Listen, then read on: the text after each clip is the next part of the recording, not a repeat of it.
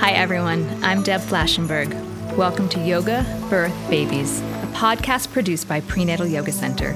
We will be diving into everything prenatal yoga, birth, and baby related, hoping to inspire, educate, and empower you through your journey into motherhood. Thank you for listening.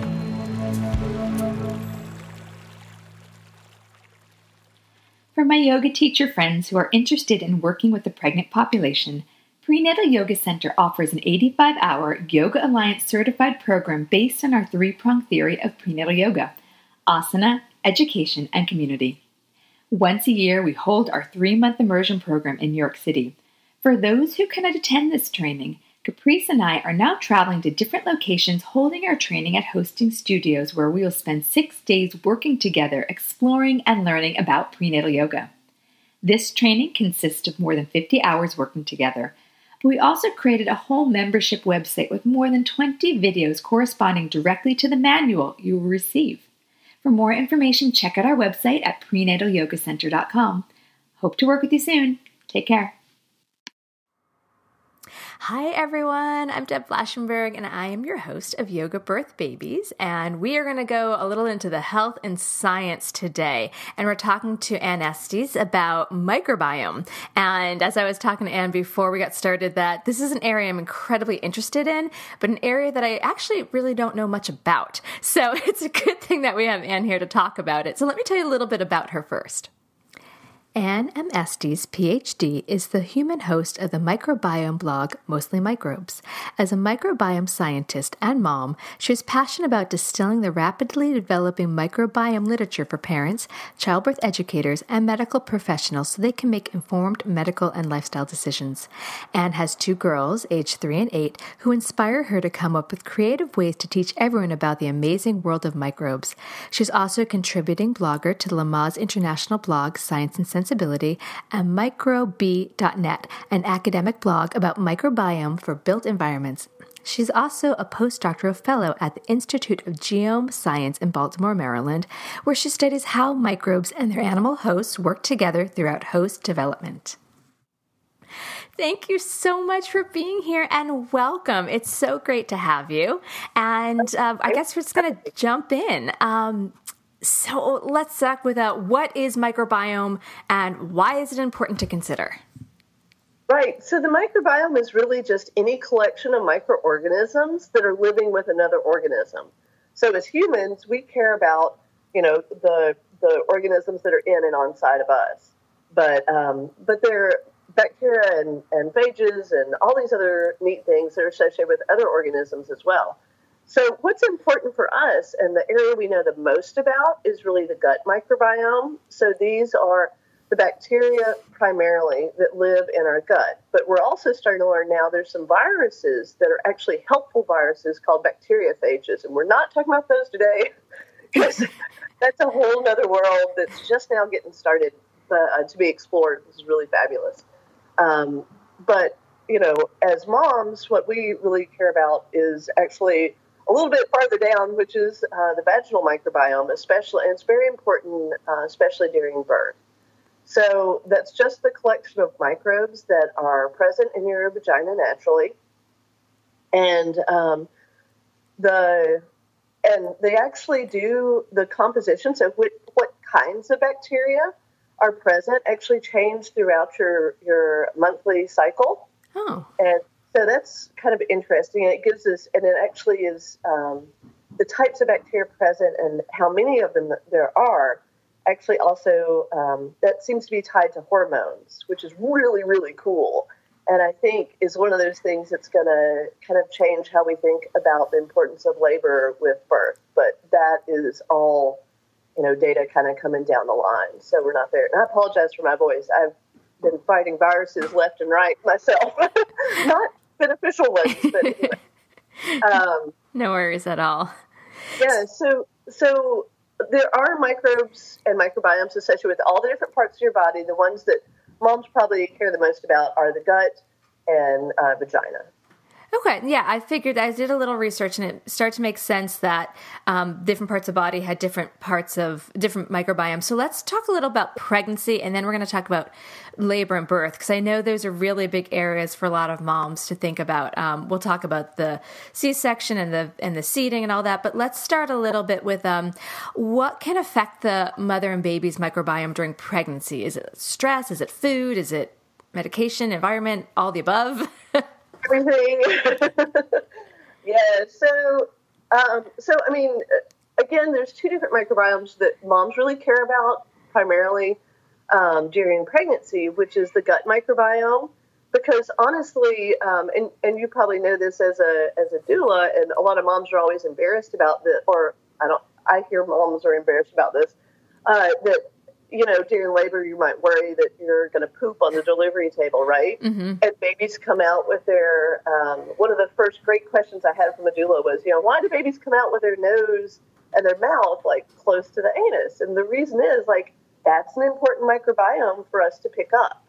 So the stool microbiome is important. So that's what's coming from your gut. I know that sounds gross, but, you know. That's the reality. That's the reality of things. And, you know, if you pay attention to other mammals, they often, you know, eat each other's stuff. And anyway, we'll not go into that because I know it's gross for most people. Anyway, so you know, your diet is really important because that's going to contribute to what bacteria are growing in your gut and are going to be in your stool that are going to be passed on. And so, you know, this is where everybody asks me, do you take probiotics? To which I say, no, I take prebiotics. I eat right. You know, I eat lots of fruits and vegetables, and even when, you know, I stare at a piece of cake and think, ooh, that would be so yummy, you know, you reach for the kale instead because you know that, like, it makes a difference in how you feel, or at least it does for me. Actually, I've taught my kids, it's really kind of funny. We have two little sayings to get them to eat, that they need their protein and then they make little muscles to go big and strong. And then when they haven't had their fruits and vegetables, I always talk about fruits and vegetables give you good poopies. And so I know my listeners are probably like, Deb, this is too much information, but it actually really helps my 2-year-old eat the fruits and vegetables because she really is kind of a carb fiend and would eat mac and cheese all day long if she could. But she'll eat the kiwi or the cucumber because she knows it's going to give her good poopies. Like, that is actually how I've put that in their brain. So I don't know if that's kind of the prebiotics. Okay. Because, you know, actually talking to this woman who has recently started a microbiome company to kind of look at stool consistency and like the bacteria present in your poop, for health, because her husband had Parkinson's, and, you know, if you want to read more about that, you can find that on my website. But one of the things she said is, you know, she sends with their kit a Bristol stool chart, which is how doctors and clinicians tell whether or not you've had how firm or how liquidy your poop is. Mm-hmm. It's really a good gauge of health. Mm-hmm. And, you know, like, this is actually probably what our ancestor did, was every day kind of go, oh, looks like I need to eat some more, you know? Yeah. And it's really, I've kind of gotten my 8-year-old more like paying attention to that and saying, oh, yeah, that wasn't quite like a smooth snake. So, yeah, I hear you. I'm all about using the poop for convincing the kids to eat right. Because it's a cause and effect thing, and kids understand that. Mm-hmm. So that would be the prebiotics. Now, what about probiotics? So the probiotics, honestly, those should be things that are in your body already. Oh, okay. So this is what we're inheriting from our mom, hopefully, and acquiring from our environment. And the idea is that, you know, in an ideal world where you don't have lots of antibiotics and things like that, you know, you've acquired a microbiome that works for you with your own genetics, because we're all different, right, in so many different ways. So generally what we found about that is it doesn't change very much. So you can hit it with antibiotics, and unless you're hitting that multiply with many times with antibiotics, your basic native microbiome is going to pop back up. So it's only when you have, you know, series of antibiotics, one after another, that you really can get into serious trouble. So it's not necessary to take, because whenever we've had antibiotics, we always take probiotics. Is that not necessary? I also thought it helps with not getting a yeast infection. It does help in not getting yeast infections. It can help in that you're flushing out. You are providing potentially good bacteria that are not gonna do any harm. Most probiotic bacteria that we have currently just go right through. Okay. But the thing is, so what you're doing, I always think of this as my weedy garden. So, you go out in the spring, all excited, you dig up all the weeds, and you've got this great bare soil. And then if you wait a couple of weeks, instead of planting your seeds, you're going to get weeds. You're going to get grass, in my case. And so when you have antibiotics, it's like clearing that soil out. It's completely barren, and so anything can grow in there. So if you put the right seeds in there, then they're going to grow up. And if you don't, you can have weeds come in, and the weeds will come in from your food and from your environment. So that's the benefit of probiotics after antibiotics. But for the average person who's healthy, they don't need probiotics every day. Okay. That being said, Culturelle, which has the Lactobacillus rhamnosus LGG, that has been found to be beneficial in clinical trials for some mood disorders like depression. So that's interesting. But again, it's something that's just going to go straight through your body. So in the case of antibiotics, sure, but for normal everyday, most healthy people don't need them. Oh, good to know. I take care of what they've got. So prebiotics, probiotics, food. What about stress? Because I know, pregnant women, it's a beautiful time, but I think it's also a bit stressful because life, as you know, is changing. And I even have a lot of the second-time moms be like, oh, I've been through this. And they're actually more stressed because what they've established as their three, the child and the two parents, or maybe it's just two, parent and child. All of a sudden you're bringing another in and it really changes things. So how does stress affect the mom and baby's microbiome? Or does it? I guess I should ask for it. Say that, but as an academic who's always juggling a bajillion things and has two kids, stress, unfortunately, is actually really important in terms of kind of messing up your microbiome. I guess that's where the yoga comes in. At least I'm providing them with that. Exactly. So that's trying to keep yourself healthy. And one of the really interesting things that's happened with some of these citizen science projects is when they collected enough poop from different people to look at the gut microbiome differences across different people with different lifestyles and such, they found that sleep makes a huge difference for your microbiome, which I hate to also hear in some ways because I'm just now, like, my daughters are 8.5 and 3.5, and I feel like now I can maybe get 8 hours of sleep once a week. It's just horrid. So, it does, so sleep's important too. And, exercise, there's a link with exercise. There's, of course, a link with medicine, antibiotics, as well as some other things. But, it's just like any other part of parenting, I think. It's just, you do the best you can. You try to take care of yourself. You try to put the right things in place so that, you can get as much sleep as you possibly can. And you can eat right. And, I think this is where the hardest part of parenting for me and trying to take care of myself and putting pieces in place so that I can. So yes, I understand that. And I agree. So this is also where, with mom guilt, like the thing you could kind of do to convince yourself of this is I'm not actually taking care of me. I'm taking care of my microbes. So there's thousands of these little critters that are dependent on me in order to feed them correctly and take care of them that will then take care of my kids. So, if it takes that, because my brain needs that in order to take care of yourself, maybe that's the answer too. No, that's great. Life's better with American Family Insurance because our home policies help protect your dreams and come with peace of mind.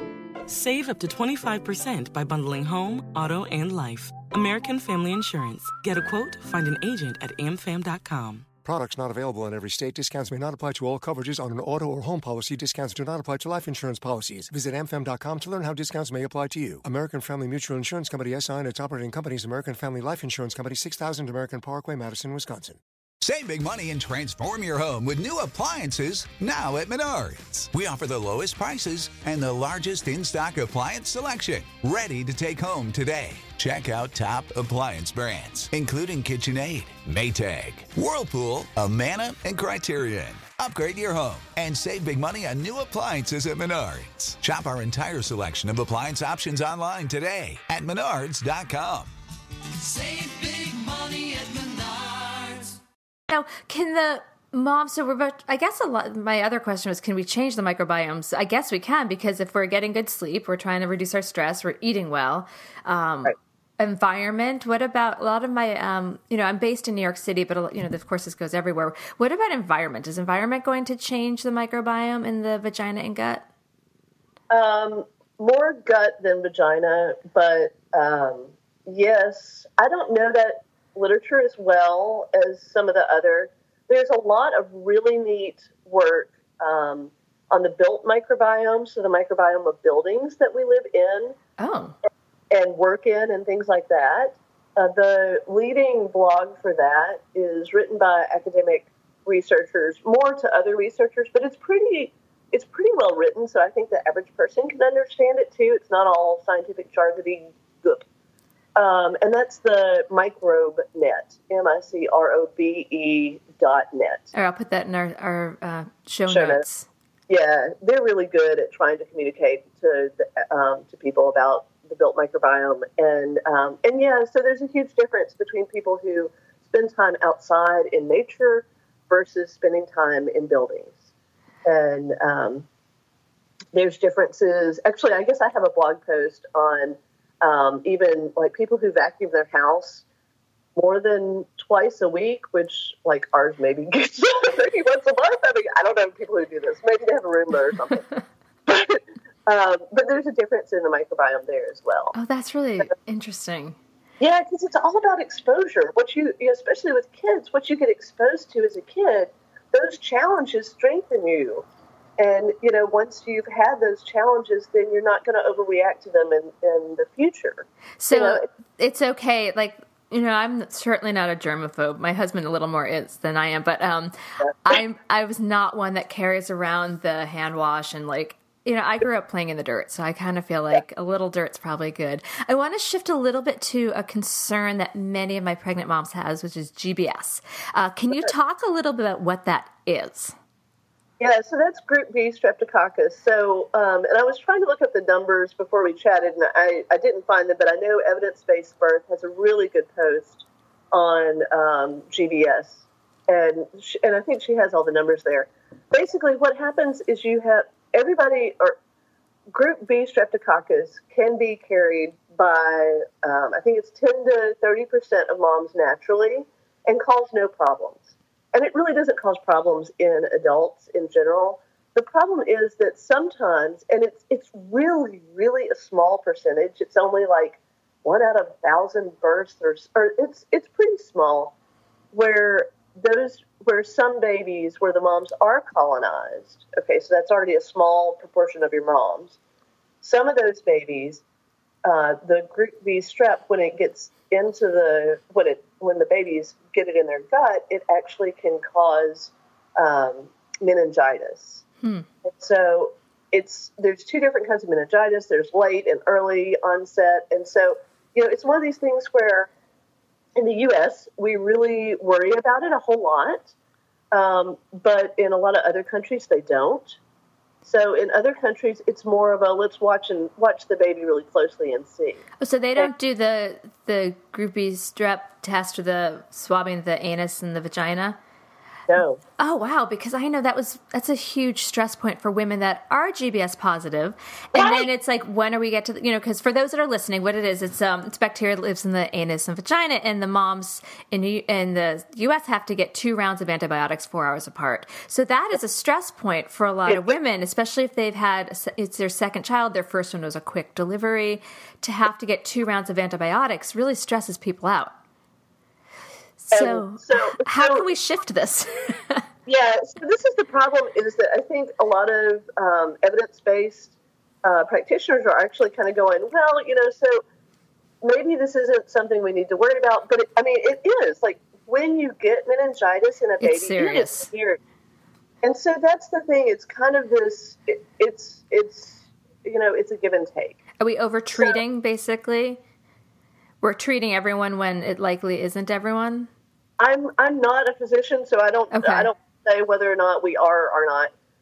It seems, from a statistical point, the numbers are there's not that many babies that get it. But, if you're that one baby, then you care a lot about that, right? Of course. So I think what the other thing we're finding is, and I don't think this is published yet, but it seems like it can fluctuate between, your last test and right at labor and birth. So that's part of the problem too, that we may be over-treating people who don't need to be treated, because maybe it may have shifted, it may have, gone down at that point in time. Is there anything that can influence that?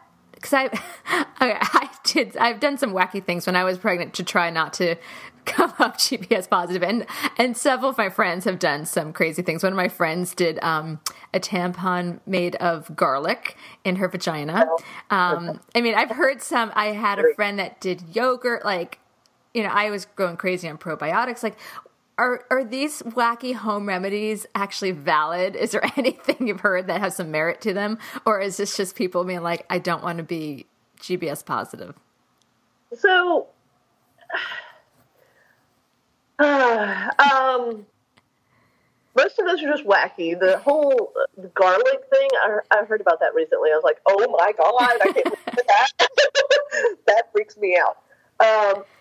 Probably the least frightening of any sort of intervention would be to do lactobacillus-rich probiotics. But if you're taking it orally, it's not going to get, it would get into the gut, but if the GBS is in the vagina, then it's not going to get there.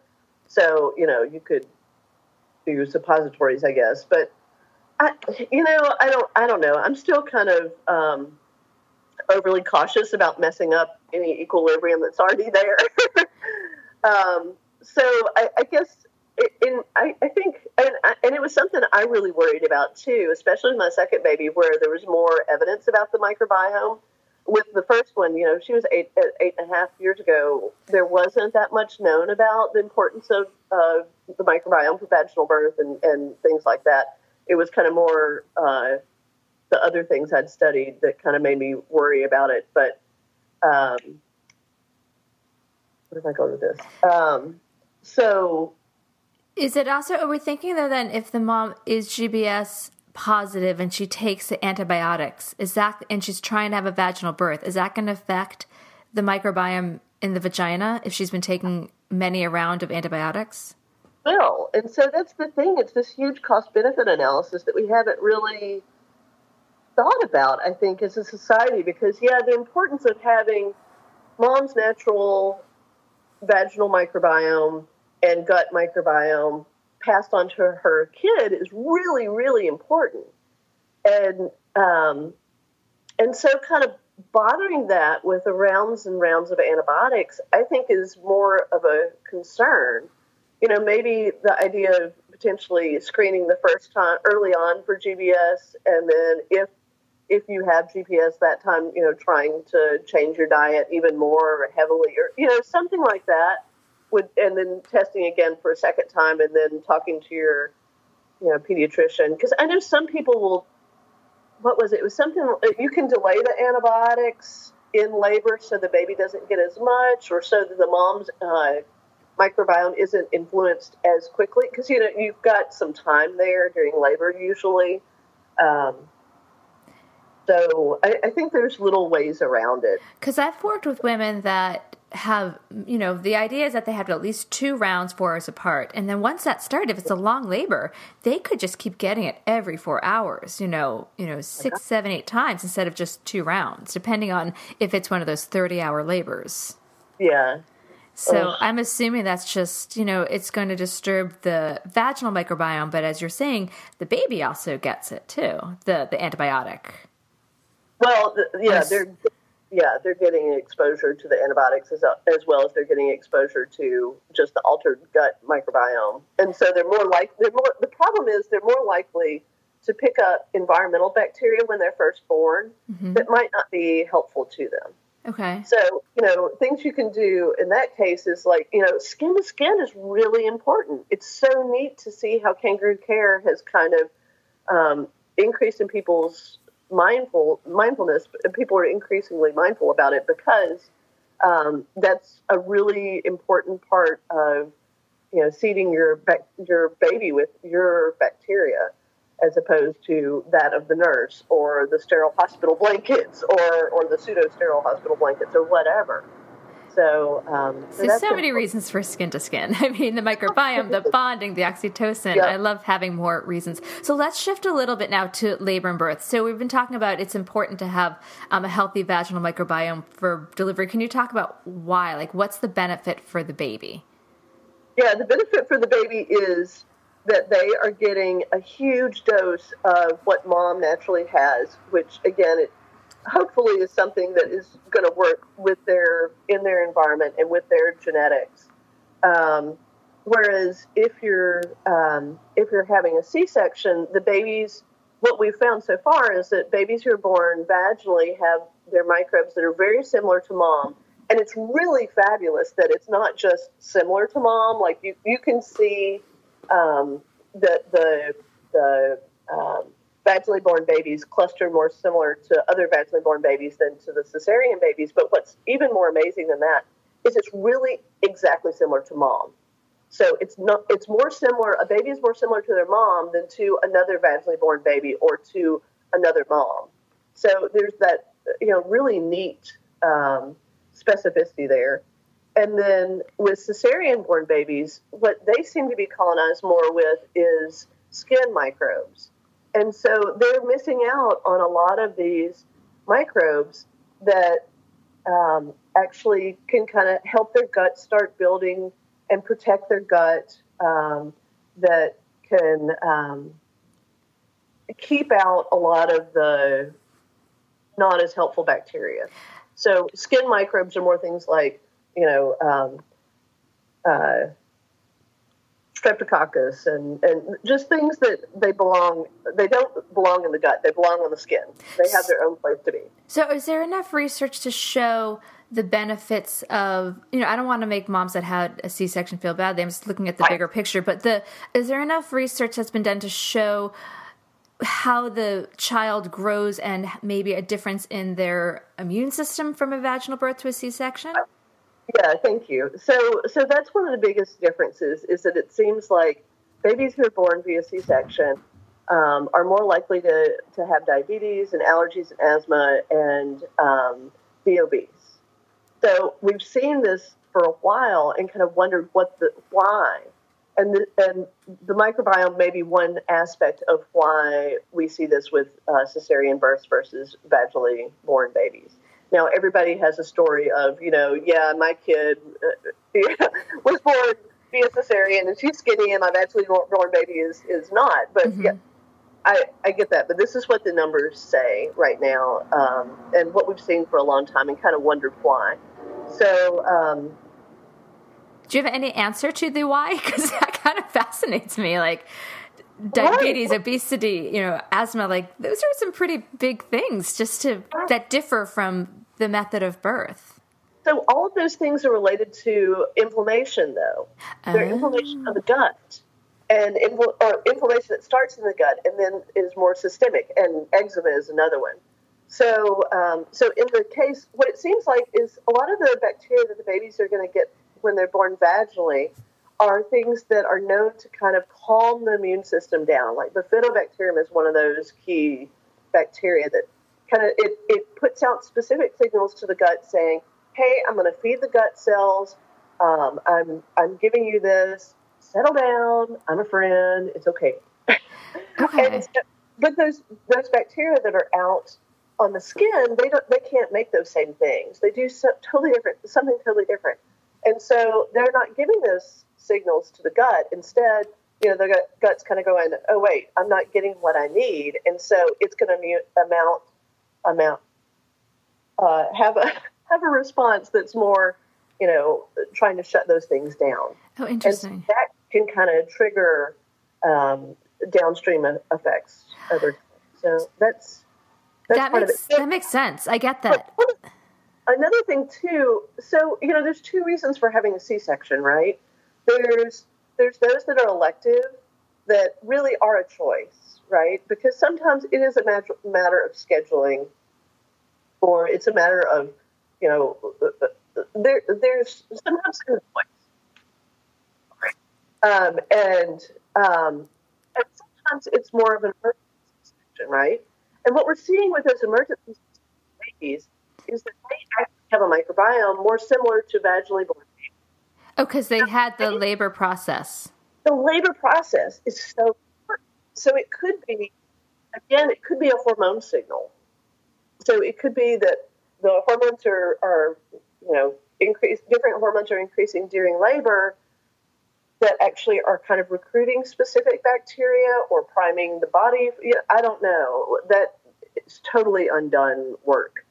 But I could see, because of the some of the work that we know with the hormone changes in the bacterial composition in menstruation, that maybe there is another connection there as well. So we'll see how that turns out. But that could be part of the reason that we see that emergency C-section babies actually have a more similar microbiome to vaginally born babies. Oh, that's interesting. Does it matter how long the baby's in the birth canal? Like if it's a quick birth or a long birth? I guess I'm going, this is my own personal idea, because my son, I literally pushed him out for 5 hours. It took forever. And my daughter was like 6 minutes. So, I mean, for a second baby, very different. So does that mean he was like coated and more, and she just kind of got the whip through, or like... it's so hard to know because we don't have that data yet. Okay. And I have the same question. So my first baby was, my first daughter was 20 hours of labor. My water broke early on because it was the monsoons in Tucson. And, it was long, it was crazy, it was painful, Pitocin, epidural, episiotomy, whole 9 yards almost. Okay, so I got about 7 yards. But anyway, it was long. And then the second one, 45 minutes, boom, done. Yeah. So I wonder that too. They also were born both sunny side up. So, they didn't have their nose and mouth down at the anus. So, does that make a difference? I don't know. I'd love to find out. This is where we need more research done on, we need much better initial data taken on things like the length of labor. That was actually a lot of what was confounding some of this birth microbiome work for a while, was that we were comparing all cesarean births to all vaginal births, and it wasn't as clear cut. When you pulled out those where they're emergency versus scheduled C-sections, then you start seeing more of a difference. So, I think we're going to, as we get more data, we can kind of, this is a scientist thing. You want more data. But, we can start teasing out some of these things. Mm-hmm. When you need mealtime inspiration, it's worth shopping Kroger, where you'll find over 30,000 mouth-watering choices that excite your inner foodie. And no matter what tasty choice you make, you'll enjoy our everyday low prices, plus extra ways to save, like digital coupons worth over $600 each week. You can also save up to $1 off per gallon at the pump with fuel points. More savings and more inspiring flavors make shopping Kroger worth it every time. Kroger, fresh for everyone. Fuel restrictions apply. So can you talk about the process of seeding the baby that's had a C-section? Because I've had some moms say, I had one mom, the baby, she had placenta previa. So we knew it had to be, that you can't birth through a placenta, So, but this was a concern of hers. And she asked me about it, and I said, I don't know, but I'll ask Anne, because I told her I was doing this interview. Yeah, no, and that was something that I've had really close friends have trouble with that as well, and so they have no choice. They had to have a C-section, right? So I totally get that. So vaginal seeding. This is a new idea that was, it's from what I understand from talking to the different researchers, it kind of came out of necessity because one of the lead microbiome researchers, Dr. Rob Knight, his only daughter was born via emergency C-section. And so he knew these data that were out there that, it seems like there's a difference between vaginal and cesarean born babies. And so he always had, like a good dork, always had swabs in his backpack. And so when he rushed to the hospital when he heard his wife was in labor, after the baby was born, they spent hours swabbing mom's vagina and coating the baby with swabs. So she just had a cesarean birth, and then they were spending hours swabbing her vagina. Poor lady. Yeah, seriously. But as a mom, like, you do okay, yeah, you'll go to all craziness for your kids. So and they had been monitoring both his and her microbiome, throughout time. So they were a very unusual couple. But after that, he talked to the leading researcher who does the cesarean vaginal birth work. And she had actually had her babies by scheduled C-section because that was what was normal in the part of the world where she was when she was a mom. And so they started working on developing a gauze technique where you could actually collect the microbes from the vagina and then rub it on the baby after the baby was born. Is this a good practice? If you know that the mom's vaginal microbiome doesn't have pathogens like GBS, I can't see the harm in it, but you need to know what is in mom's vagina before you're doing that. And I think that's really key. Does it make a difference? We don't really know. I mean, there's an initial paper done by this scientist, and she's seeing that the bacteria from the swab do seem to colonize the babies. But whether it has an impact in health, they don't know. That they've got a 3-month study, and it's going to take 5, 8, 10 years to follow those kids. And they're doing a larger study, but the data just aren't here yet.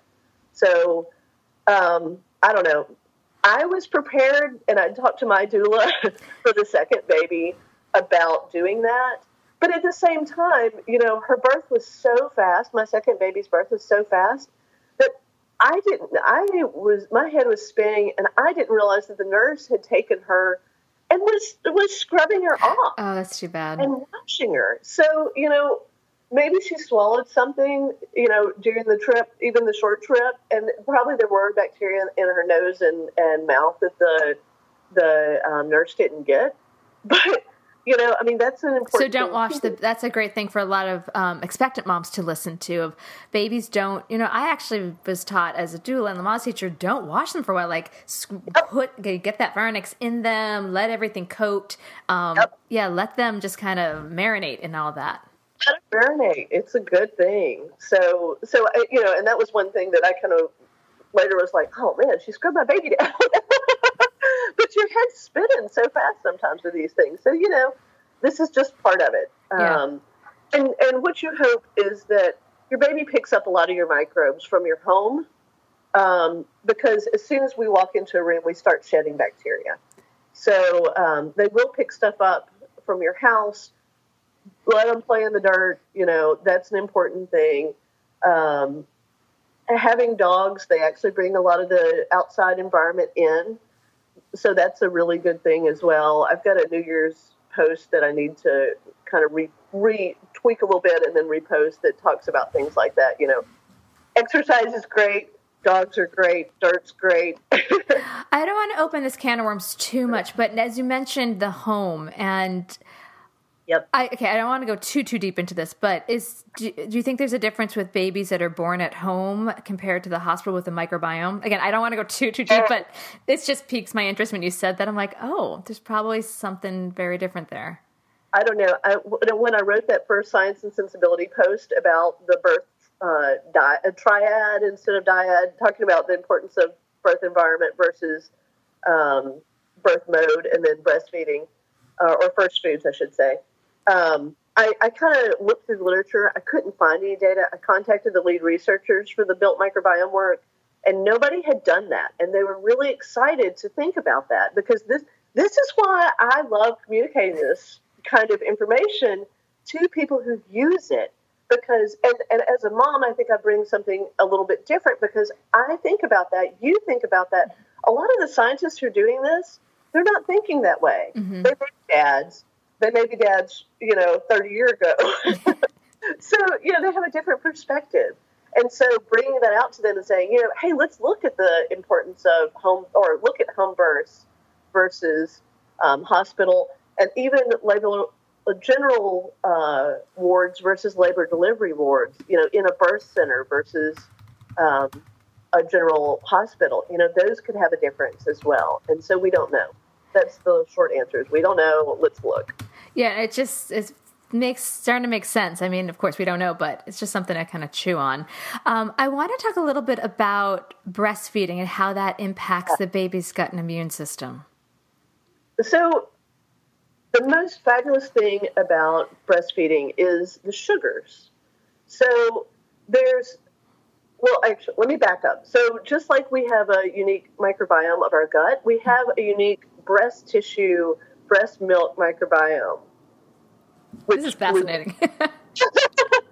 So there's an argument right now between the lead people working on this, whether it's the microbes in your breast milk that then are being transferred to the baby and colonizing the baby's gut, or if it's just the sugars in the breast milk that are influencing the bacteria that are growing in the baby's gut initially. Okay, so there's two different ideas. Either baby gets microbes from birth, and we feed those sugars, and those sugars influence who grows, or we get some of those bacteria from birth, but we also get them from the breast milk.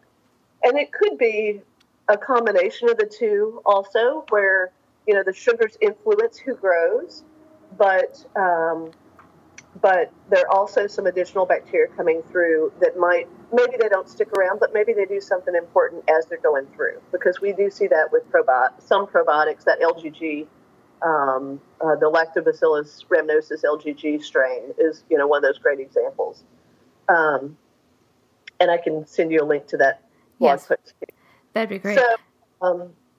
So what's really cool about breast milk is, so we're mammals, right? Just like horses and cows and elephants and all those other fabulous mammals. Our breast milk has somewhere around 250 different types of sugars. Cows only have a handful of sugar, different kinds of sugars. Even our closest relatives, monkeys and chimps and apes, they only have, I think it's like maybe 100 different kinds of sugars. So as humans, we have these crazy diversity of sugars. And what's nifty about those sugars is they're so complex that most bacteria cannot break them down. They just can't eat it. And so, but a lot of moms' vaginal microbes that are passed on, and some of her gut microbes that seem to increase in number right before birth, those can feed on these sugars. So this is the Bifidobacterium impentis is the one that's best known for doing this.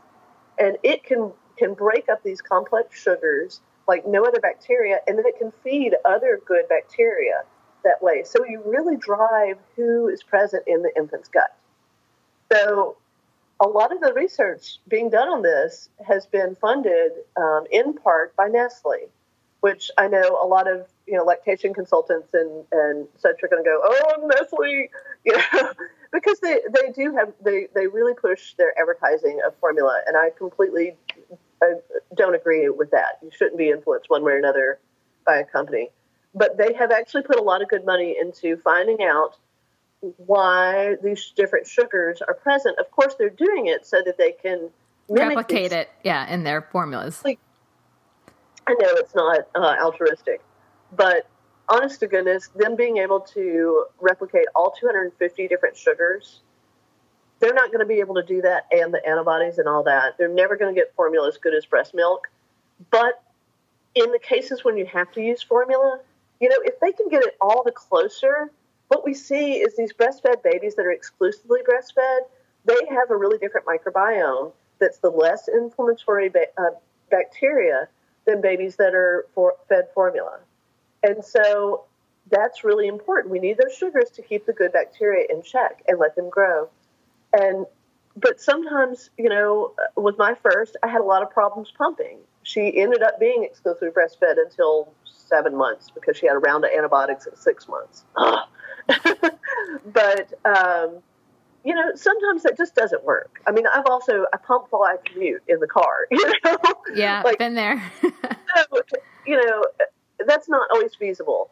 And so but once you start switching between formula and breast milk, the bacterial populations can change, and they can change dramatically even within a couple of days or so.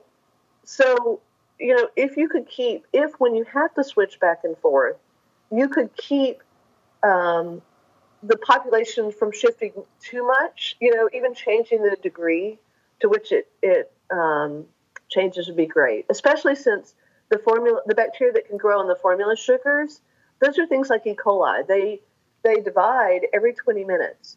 The beneficial bacteria, like the Fido, it divides every 2 hours. So if you change your formula to your formula sugars, you've got a bloom of E. coli that are going to, quickly divide and take over the gut. And then they'll die as you're giving breast milk where they can't eat it. But the good bacteria can't replace them as quickly. So you're always going to be kind of at this where your good bacteria are not going to be as numerous. So what can we do for the mom who, for whatever reason, can't do the switch between, for whatever reason, doesn't have the opportunity to breastfeed? I think it's actually great. As much as I don't want a company to push their agenda, at least they're looking and saying, all right, we recognize breast milk is really kind of what we're looking at as the model, and now we're going to try to replicate that. So is there anything the mom can do if she doesn't have the opportunity to breastfeed and she is formula feeding? Yeah. And it's called a milk bank. Yeah. New York has one of the best ones, yes, right? That's true. Yeah. So, and what was it? In August, I got to go to the U.S. Breastfeeding Conference, the 6th annual conference, and I presented some of the ways that I teach and talk to people about some of the models. A bean exercise I use, and then one with giant fluffy microbes to talk about how these sugars are so important. And I got to meet the people who are in charge of the milk bank there, and it was really fabulous to find out what an extent they will go to get milk to needy moms. And even moms, that first 6 months is really, really important, but they'll even work with moms of toddlers too. So I think that's the answer, and if it's, I don't want to get into milk sharing because I know that you really need to, this is a bodily fluid. You need to have people screen. But the milk bank, I think, is the solution there. That's great. I love that suggestion. And I wanted one last little topic, and before we start to wrap up, and this is maybe a big topic, is there a bigger impact on society with a third of babies being born via C-section in terms of the microbiomes that they're not receiving? Because you already mentioned that there's obesity, there's diabetes, there's a huge amount. So that means we're going to have more unhealthy people just starting off from, changing society from how they're born? I think we already do. And I also think the other thing that's really changed things, like looking back through my baby book, my mother was told, in the 70s. I'm there with you, don't worry. Yeah. But she was told at 1 month to quit breastfeeding. And, she was a country girl who came into the city, and so it was also considered, a country thing. I haven't spoken to her that much about it, so I don't know exactly what her feelings were, but it's what the doctor told her: give up breastfeeding, it's not good. And then I'm sure there were societal pressures as well. And because I know I hear this from other people I'm from rural Alabama, so I still hear a lot of this, and I think both that combination between C-section being more of a, it's something that you can control, it's something it can be scheduled, and also, breastfeeding it's a pain sometimes, it's a nuisance, and it not being as socially accepted. I've certainly been scorned by plenty of waitresses and other, people on the bus or whatever with breastfeeding, even a toddler. So, I think that actually both of those things have impacted our health already, and they're only going to continue to get worse if people continue on that trajectory. So I think where there's an option, I think if moms know that there is a reason, then, it might change their decision. And then they can look into alternatives. Like, I know one of my doula friends does hypnobirthing, and that sounds amazing. And, I just hope that it would encourage people to look more broadly and kind of look into different reasons and different ways to do different things. Well, that's one way. That's actually how I approach a lot of my teaching, is that if I give people the reason as to why we're doing, X, Y, and Z, then they're going to see, all right, I should do this or I shouldn't do this for the bigger picture. If I just tell them, practice your pelvic floor balancing exercise, they'd be like, whatever. I'm like, but if it helps you birth your baby better, so I do believe like really my platform is giving the women the information to make a really informed, educated choice as opposed to just hearsay from friends and family, what they read on, So that's one of the reasons I sought you out is because your information is something I don't think people really take into consideration, but it's so, so greatly important. So that's why I started blogging as a scientist, I kept hearing all these conversations and being able to talk to all these fabulous scientists doing the work. But we weren't getting that out to the people who could use this, who it actually could impact their lives. So that's why I started blogging. And, I hope it's helpful. And I really appreciate platforms like yours where I can talk to people and welcome questions at the blog and all that as well. So thanks for helping get that message out too. Oh, my pleasure. It's something I take great joy in. And I had a great time chatting with you. I was a little nervous people before we got on, I told Ann that I'm just so not a science person, even though I want to be. But you really delivered this information that I understood, and I think our listeners will. So thank you so very much. Well, thank you. And for those that want to know a little more about Ann, I'm going to have her blog, the Mostly Microbes, on the show notes. You guys can find out more about her. She also blogs for the Lamaze website, Science and Sensibility. So I'll put all that out there. Thank you so much, Ann. It was really quite a pleasure speaking with you. Oh, thank you. I enjoyed it too. All right. Go enjoy your day. Take care. You too. Bye. Bye. This has been an episode of Yoga Birth Babies, produced by Prenatal Yoga Center. You can catch us on Facebook, Twitter, Instagram, and Periscope. I'm Deb Flaschenberg. Thanks for listening.